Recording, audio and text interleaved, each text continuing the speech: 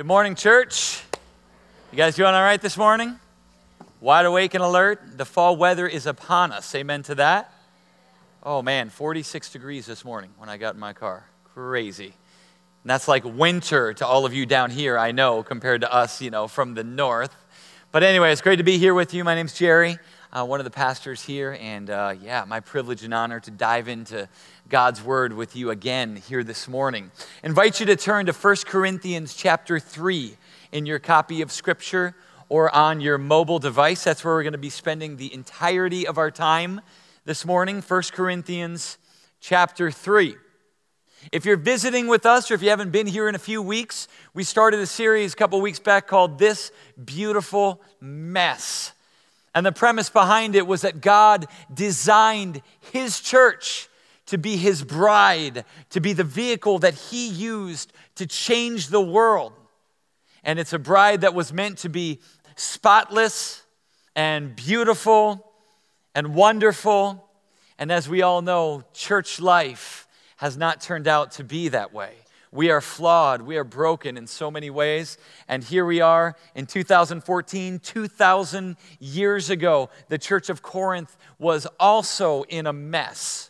And this book was written from the heart of its founder, the Apostle Paul, sharing with the people that he loves, here's what I see in your church, and here's how we can fix it. So our task in this series is to dive in to the context and understand what's going on and understand how we can better move forward as God's church in its beauty and in its effectiveness to reach this world and this city for Him. So just a reminder, the city of Corinth was about as seedy as they get. It was corrupt. It was a very wealthy city, so they had lots of money, they had lots of time, and they didn't have any morals. And those things all combined together to a place that was just very, very, very dark. And so this church was at the heart of the city, and the people desired to reach their culture, yet they found themselves influenced by the culture. We've talked a little bit over the last couple of weeks about how our culture has formed us and fashioned us into a mold that is extremely self-centered.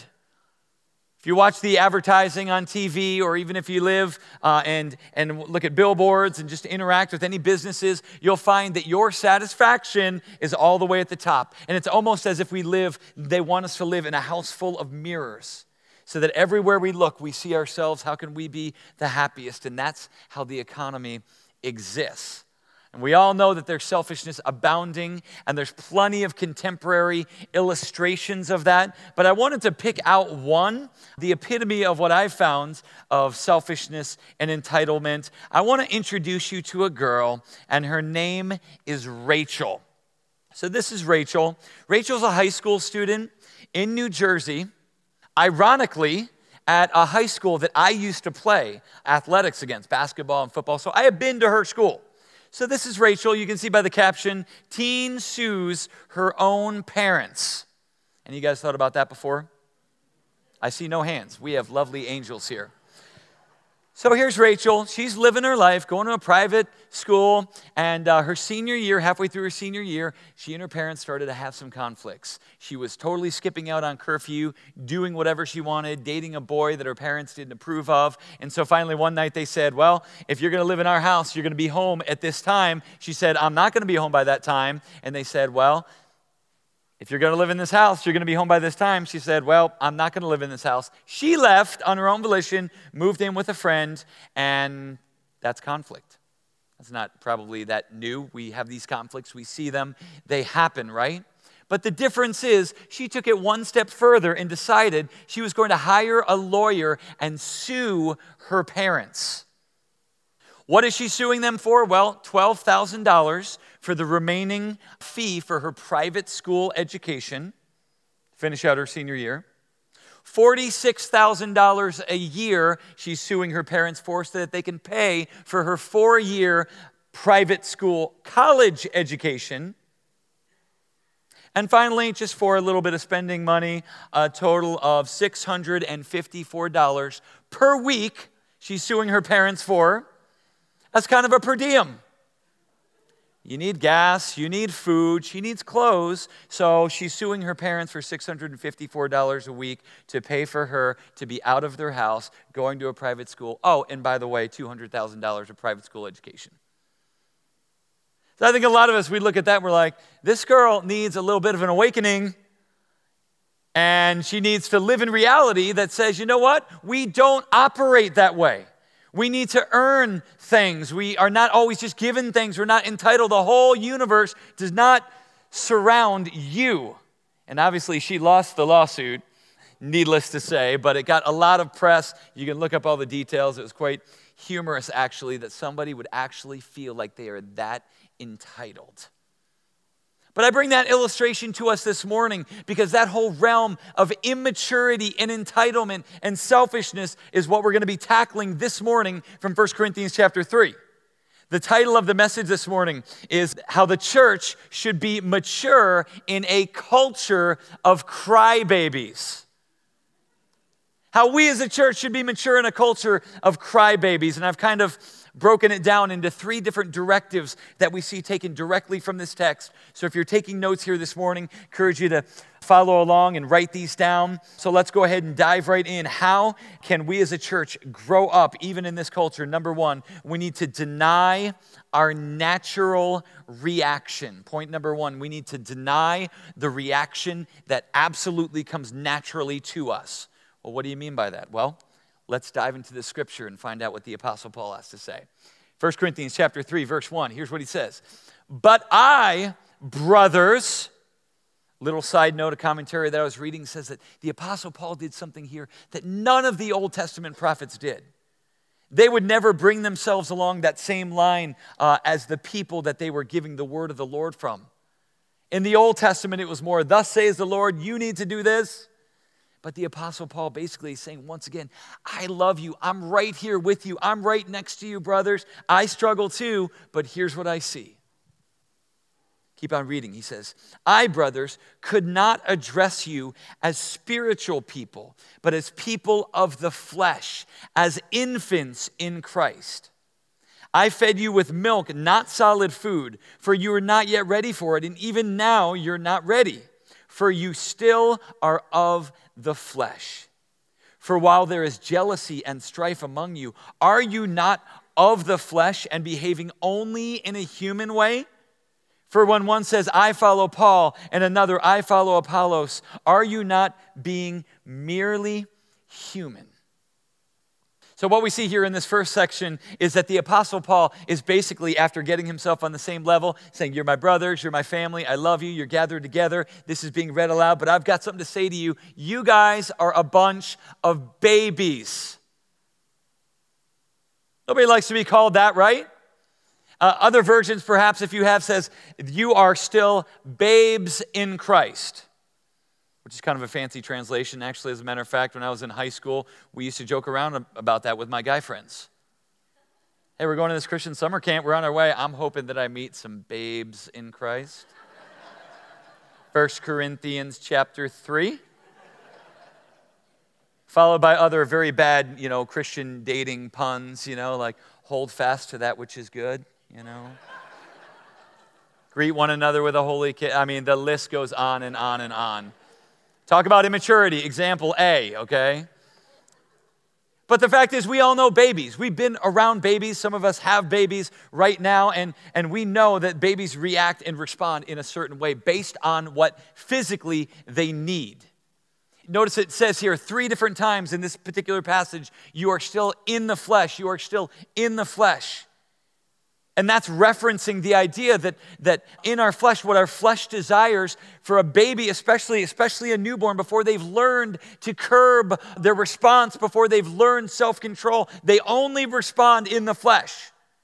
They're going to start crying. Why? If they're hungry, if they're thirsty, if their body needs something, that's the only way they know to respond. If they're uncomfortable, if they need to be changed, if they're hot, if they're cold, how do they respond? They cry. That is in the flesh. This is what the body needs, so I don't really know how to respond. This is all I know. And we recognize that with newborns. So we would hope that as they get a little bit bigger, some of that's going to change. But the Apostle Paul's saying, you know what? You're not changing. You're still acting just like infants, and all you can handle is milk. Now, I need to share with you right now part of my personal history. It's not easy to say. I had kind of a messed up childhood. When I was growing up, and even to this day, my mother is a lactation consultant. My mom was the queen, head honcho, grand pupa of an organization called the La Leche League, which is a fancy, Italian or French term for the Milk League. So she was engaged. She was a part of the Milk League. She joined the Milk League. She soon worked her way up to the very top of the Milk League. And she was just on top of her game. So this was what she did for a living, okay? So back in the day, you remember there was like the answer machine that used to sit like on the wall, and you'd walk in and it would be blinking with 4 or 5 or 6 messages. So I'm in high school and I come home, sweet, maybe somebody called, maybe one of my babes in Christ called, So I click on that, and of course my mom gave out our home phone number for the Milk League hotline. So on this answering machine is the craziest details of stuff I don't even want to know about. All these problems, all these issues, and I'm like, a messed up childhood. To this day, she goes around to hospitals and helps new moms with nursing and everything else. And it is a beautiful, noble, amazing thing. That's the way God designed us, right? Bonding for a mother and child, nutrition, all the other things. I could actually talk for quite a while on that because of the upbringing that I've had. But we all know it's a little awkward, a little strange if there's a baby and that's all they ever have is milk, and they never graduate to anything else. As much as we hate baby food and everything, that's part of the process. And after the baby food, then you start giving them the Cheerios, you start cutting up the fruit, and you keep on going, introducing new things as these children are growing and growing and growing, because that's what maturity is. But the Apostle Paul is saying to this church, you guys are still really, really immature. Why? You have not learned to deny your natural reaction, your fleshly reaction, just like a baby. No self-control. So even though who he's writing to now is believers, they're still almost acting like they did not have God and they were still living in the flesh. Because for us, our initial response, because of the pride that exists and the cancerous pride and arrogance that is part of every single one of us, that is automatically our natural reaction, living in the flesh. Not just physically, but more so spiritually living in the flesh.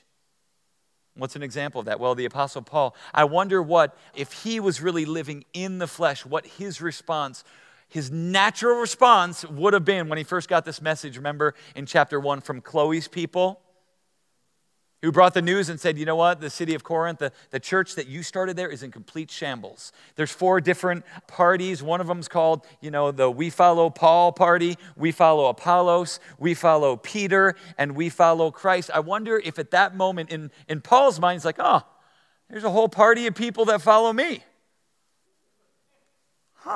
Never had a fan club before, picture like, every 4 years when they have the big gala with all the signs and everything, and they're like, Paul's the man, Paul's amazing, we love Paul. He's got his own little fan club there, and I wonder if he ever said to himself, that's pretty cool. Maybe I'll sign some, scripts and some stuff and give it to them and, throw them a bone, and all right, those are my people. Or I wonder if Paul ever thought like, oh no, things are going so terribly. There's so many problems with this church. They're so uninformed. They're making these bad decisions. They've allowed all these different things into their church. I wonder if Paul said to himself, well, you know what? It's no wonder that they're in shambles. I'm not there. God, I really wish you would have made about 5 of me so that I could stay here in Rome doing what I'm doing, figure this out. I can go over to Ephesus. I can go to, these people over here, Jerusalem. Then I can send one of myself over to Corinth, because when I was there, I was working with them. Things were in order, and they need good leadership. They need me there. See what it means to respond in the flesh? It's insidious.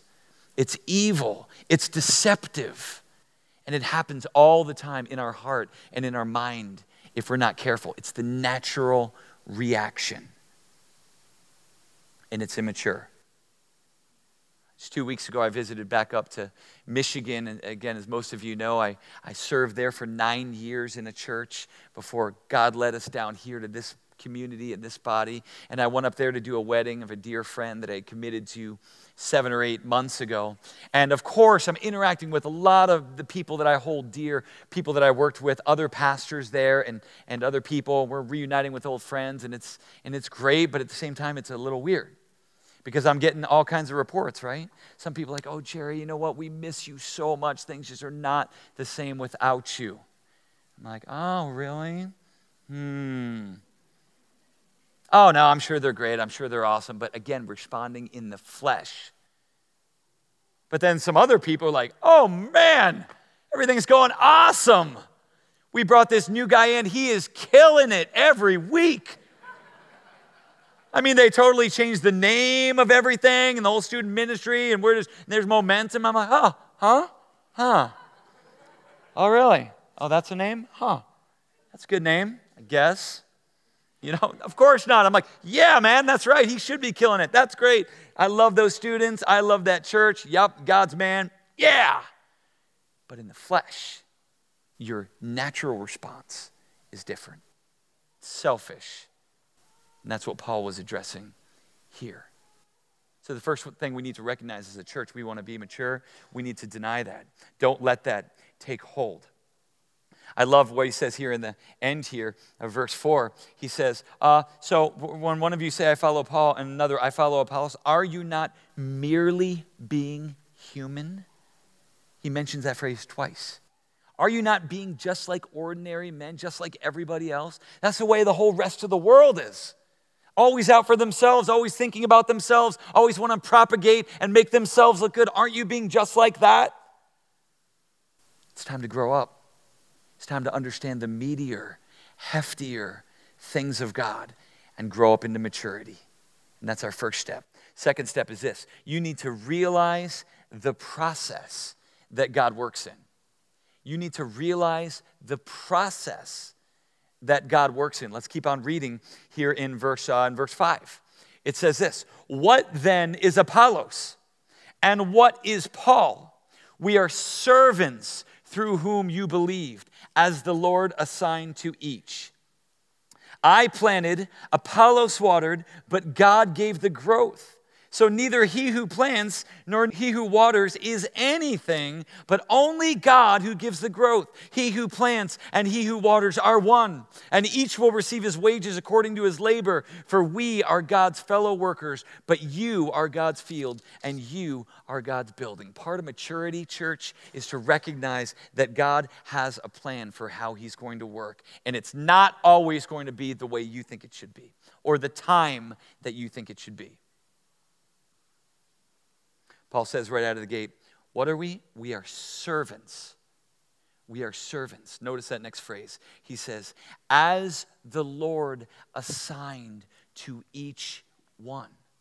So we basically get the visual here that Paul and Apollos and Cephas and anyone else that had a hand in what was going on are merely servants, and God had literally an assignment for them for a certain amount of time to use them for his honor and glory. In other words, Paul's saying, I am just a tool. You ever hear that phrase thrown around? Like that guy over there, man, dude, he is such a tool. Ever hear that? What does that mean? Like, well, some guy that just gets used and abused, or that's just a tool. I submit to you today that every one of us should rise up and say, God, I just want to be a tool for you. That's what Paul's saying. What are we? We're mere servants. We're mere tools. And every one of us is different, and God uses us differently, but he all uses it for his honor and glory. Notice what Paul said. He said, and when I came to you, I planted a seed. I got a couple little familiar props up here to help us with this illustration. We all know what this is. You go down to the Home Depot or the Lowe's or the hardware store and you can get yourself one of these.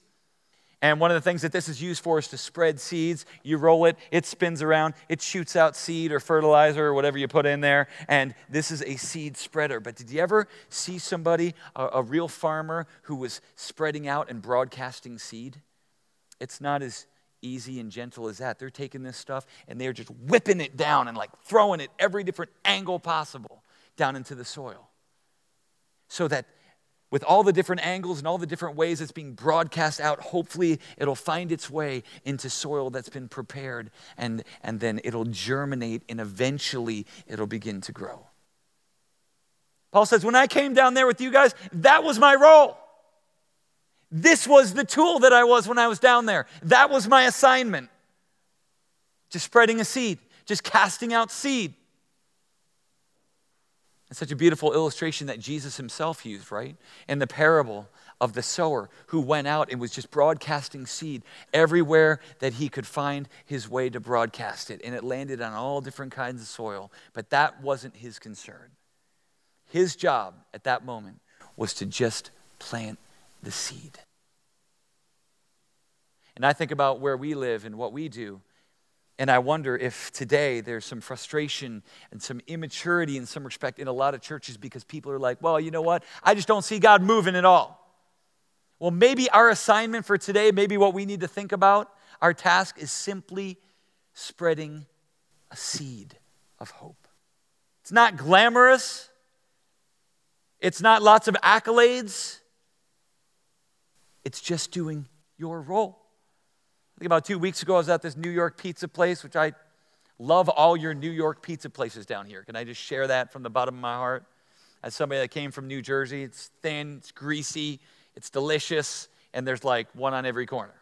So I was at one, and I went in. There's a girl there who's about 25 years old, working, only person in the restaurant, struck up a conversation, and I just gave her that whole same spiel. I love all your pizza. Oh, where are you from? Why'd you come here? Whatever. I'm a pastor. So, of course, I said, well, do you go to church? Oh, yeah, I go to church. I'm like, oh, awesome. The infamous follow-up question, what church do you go to? Oh, it's, the one that's down on the corner off of the boulevard, back in the woods. And I said, you don't really go to church, do you? She's like, no. You said you're a pastor, so I thought I would just try and play along. So I'm like, all right. Well, the pizza was done, and I said, well, listen, we meet at Panther Creek High School. You know where that is, Northwest Community Church. But beyond all that, I just want to tell you that, she shared that she used to go to church, but just stopped because she was out of her parents' house.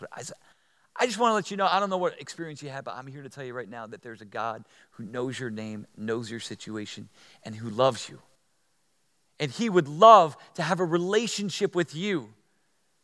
And he would love to forgive anything that you've done and give you hope, give you a future, give you a purpose that's so much more than just living for yourself.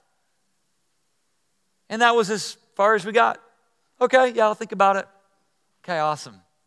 And I left. But you know what I was doing right there? Just throwing a seed out. Just planting a seed. That was my role at that moment. Who knows if that's going to continue? But if we serve a God and we understand the process that he works in, we have to trust that it will continue. Why? Because Paul says, I'm the one that planted the seed, but Apollos is the one that watered. So somebody totally different now comes into the equation. God moved Paul out of there, and for years, here was Apollos, and he was there with all of the things that Paul had taught, with all these elementary teachings. Apollos is there watering, helping to have them grow because that was his assignment, and that was his tool for this particular period in life. So maybe for some of you, that's your role now. You've got somebody that you know that seems to be really far away from God, and there's already been a seed planted, or they already know, or they grew up in church or whatever it is. But maybe your role right now is just to do some watering, just to look for opportunities where you can share little tidbits of truth and hope and sprinkle them in there. But notice Paul says the one who plants the seed and the one that waters, we are all one. And it's not our ability, and it's not our flashiness, and it's not how smart we are that causes the gospel to take root. It's God who causes the growth, and God who ultimately causes the fruit. Because this right here is the concrete, beautiful part of the illustration, right? This is the one that we know and we love and we can share and we can taste and see, and this is why we do what we do, to see fruit. to see people make decisions, to see people go from death to life, to see great things happen, the fruit of it all. But God's process is one that will take time. And the mature church understands that, and they understand that their role may be different. I think about even the Apostle Paul, the guy who wrote this letter. You remember, if you've been around church for a long period of time, the story is that he was on a road to Damascus and he saw this bright light and had this amazing conversion, and that's where Jesus met him. His name was Saul at the time, changed his name to Paul and turned him on for incredible gospel spreading all throughout Asia and all over all these different cities, and he was one of the saints. We recognize all that. But I wonder, even if for Paul there was opportunities where other people planted a seed when his name was Saul. You ever think about that? Maybe that time, that moment, that wasn't the first time Saul had heard of this Jesus. We know from the book of Acts that Saul was one of the foremost people as a Pharisee who would go around house to house, and he would be dragging fathers and mothers and children out of their house, throwing them into prison because they claimed the name of Jesus and were followers of this new group called the Way. So you think during one of those times when Saul was there ordering his soldiers and they were taking these guys and tying them up and dragging them out and about ready to throw them into prison or for them to be killed, do you think one of them said, Saul, if you only knew this Jesus, if you only knew the hope that he brings, that's in a relationship, in a new life, not in an empty way of life, just following a bunch of rules. If you only knew, Saul, that he was the Messiah, I'm going to be praying for you. Planting seeds, watering seeds. But God is the one who causes the growth. I love that Paul says, the one who plants, the one who waters, all of them are nothing. Nothing in ourselves, no reason to boast. It's just stepping into what God has put for us there at that particular time. Finally, the third thing that we want to recognize how to be a church that's mature is we need to understand that our work will be tested. Understand that our work will be tested. Let's read in verse 10, chapter 3. This is sobering. Listen to this. According to the grace of God given to me, like a skilled master builder, I laid a foundation and someone else is building upon it. Let each one take care how he builds it. For no one can lay a foundation other than that which is laid, which is Jesus Christ. Now, if anyone builds on the foundation with wood, silver, precious stones, wood, hay, gold, silver, precious stones, wood, hay, straw, each one's work will become manifest, for the day will disclose it, because it will be revealed by fire. And the fire will test what sort of work each one has done. We need to understand that there's a reckoning that's coming, that there's a test that's coming. And it's not one that we should necessarily be fearful of, like some of you maybe you're fearful of tests in school, but it's one that we need to be aware of. Because at the end of time, we're all going to stand before God, as Scripture says, and we're going to give an account for all the deeds that have been done with this body, the good and the bad. If we belong to Jesus, we don't need to worry about condemnation because our sins have been forgiven and covered by the blood of the cross. But at the same time, we need to recognize that we're going to give an account of what did you do with your life? What did you build on? What did you use your capital for? What did you use your time doing? What did you use your relationships for? And the Apostle Paul saying to these people who are living in this city, we're going to use the illustration of a building. You're all familiar with these temples in Corinth. You're going to see them when we're done here reading this, walking up and down every road. There's massive temples, and you're going to see some that are built with stone, built really well, built with gold, built with precious metals. And in a storm or in a fire, those are the ones that are still going to be standing.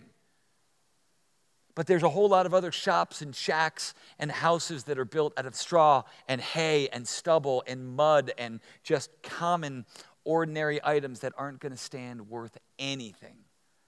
Why? Because of the foundation that they were built upon. That's the only reason Paul's saying, hey, like an expert, skilled master craftsman, I built on the foundation of Jesus Christ. This is what I want my foundation to be. And he's saying this to the Corinthians, who their foundation is their own ego, their own kingdoms, their own preferences. Here's what I want to build everything according and around, and I want it to look like this way. And Paul's saying, you need to get back to the cross in Jesus and say, what's going to be best for my kingdom, not your kingdom? Because you need to understand at the end of time, you're going to stand there, and I'm going to say, what did you do with the time I gave you? And over, I love Paul's heartbeat. Over and over in Scripture, he says, my fear is that maybe I've labored and I've run in vain. Maybe you guys aren't going to follow me all the way through and live your life for the honor and glory of Jesus, and I just don't want to be disqualified. He's saying, I want you to know and I want you to understand what mature people think of. And it's not the immediate, it's not right now. It's what can I do to glorify God. And as it pertains to the process of building God's kingdom and how God uses different people in different places, I just want to leave you with one illustration from my own life. My wife, Becca's grandfather, his name was Lito. He was from Spain, came over, was born there, came over, and was very much a self-made man. Came over with nothing, started a business, started to earn some money, went and served in the war and did well there, came back, and his whole empire, everything he owned, he had made for himself. And when his daughter and her husband went to college, they found out that there's a different way to live. Not to live for yourself, but to live for somebody else, to live for Jesus, to make him your master. So they became Christians. And for the next 50 years, they continually tried to share with their father and father-in-law, here's what it means to live for Jesus. Here's what you need to do, Lito. We love you, and we want to see you in heaven, and this is what we're concerned about. Here's what you need to do. I don't need any of that. God helps those who help themselves. I don't need him. I'm working hard. I'm a good person. Over and over and over and over again. And when Becca, my wife, was growing up, when she was 7, 8, 9, she used to sit on his lap and say, Lito, why don't you believe in Jesus? We want you to trust in Jesus. Oh, I don't need any of that, She would witness to him. And so a few years back, we went and visited her family, and he was still alive, and he was 94 years old. And he would just sit out on his back porch, on his rocker, and just talk about the old days. And one afternoon, we were out there, and I was shooting baskets with my son, Cade, and I looked over, and there was Becca, my wife, talking with her grandfather. And I just prayed right at that moment. I said, God, just open up the door. All the seeds that have been planted, all the watering that's been done, God, please just open up his heart, open up his eyes. Maybe this is your time for him to know you.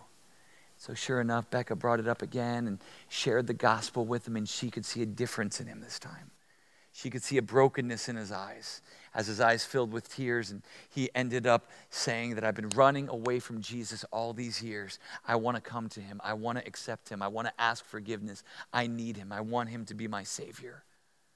And so on that back porch at the age of 94, he prayed the sinner's prayer and received brand new life. The very next day, he started to get sicker and sicker physically. They brought him in to the hospital, and he never came home. He was there in the hospital for several days, even a week or more, and ended up going home to be with the Jesus that he had just met a matter of 10 days, 15 days before. So I bring that to you to say, I don't know how that lands on you this morning. I don't know if, like the Corinthians, we're so concerned with ourselves and what our image is that we naturally respond in the flesh, or that we try and speed up the process of God and say, nope, I want all this right now, when God is saying, I want you to just do this, or I want you to just do this. Or maybe for you, it's looking over your life right now and saying, what am I working for? What am I working towards? Whose kingdom am I building? And would God look down and be happy with the work that I'm doing? So whatever it is for you this morning, I just pray that the truth of God's word has invaded. And And instead of building a bunch of small little kingdoms like they were doing in Corinth, we would all turn around together and lock arms and say, we want to build your kingdom, God. We want to work for you. We want to bring your love and your justice to every dark corner of every household in Cary and Chapel Hill and Apex and Mooresville and beyond. God, that's what you want for us, and we want to be a part of that kingdom work. We want to build your kingdom, God. So convict us, we pray. So I'm just going to pray for us and pray over us as we prepare to just sing one song of declaration and response. So God, I just thank you so much for this morning. I thank you for this group of people, this community that you brought together here at Northwest for another Sunday. And God, I thank you for the truth of your word. Thank you for the church of Corinth, as broken as it was, yet God, that we can look and that we can learn what not to do. And Lord, I pray that you would protect this church. God, that you would allow us to lay our pride aside and that you would allow us to raise up a banner with your name on it so that you would be the cornerstone that we are building upon. May our labor not be in vain. We love you, God.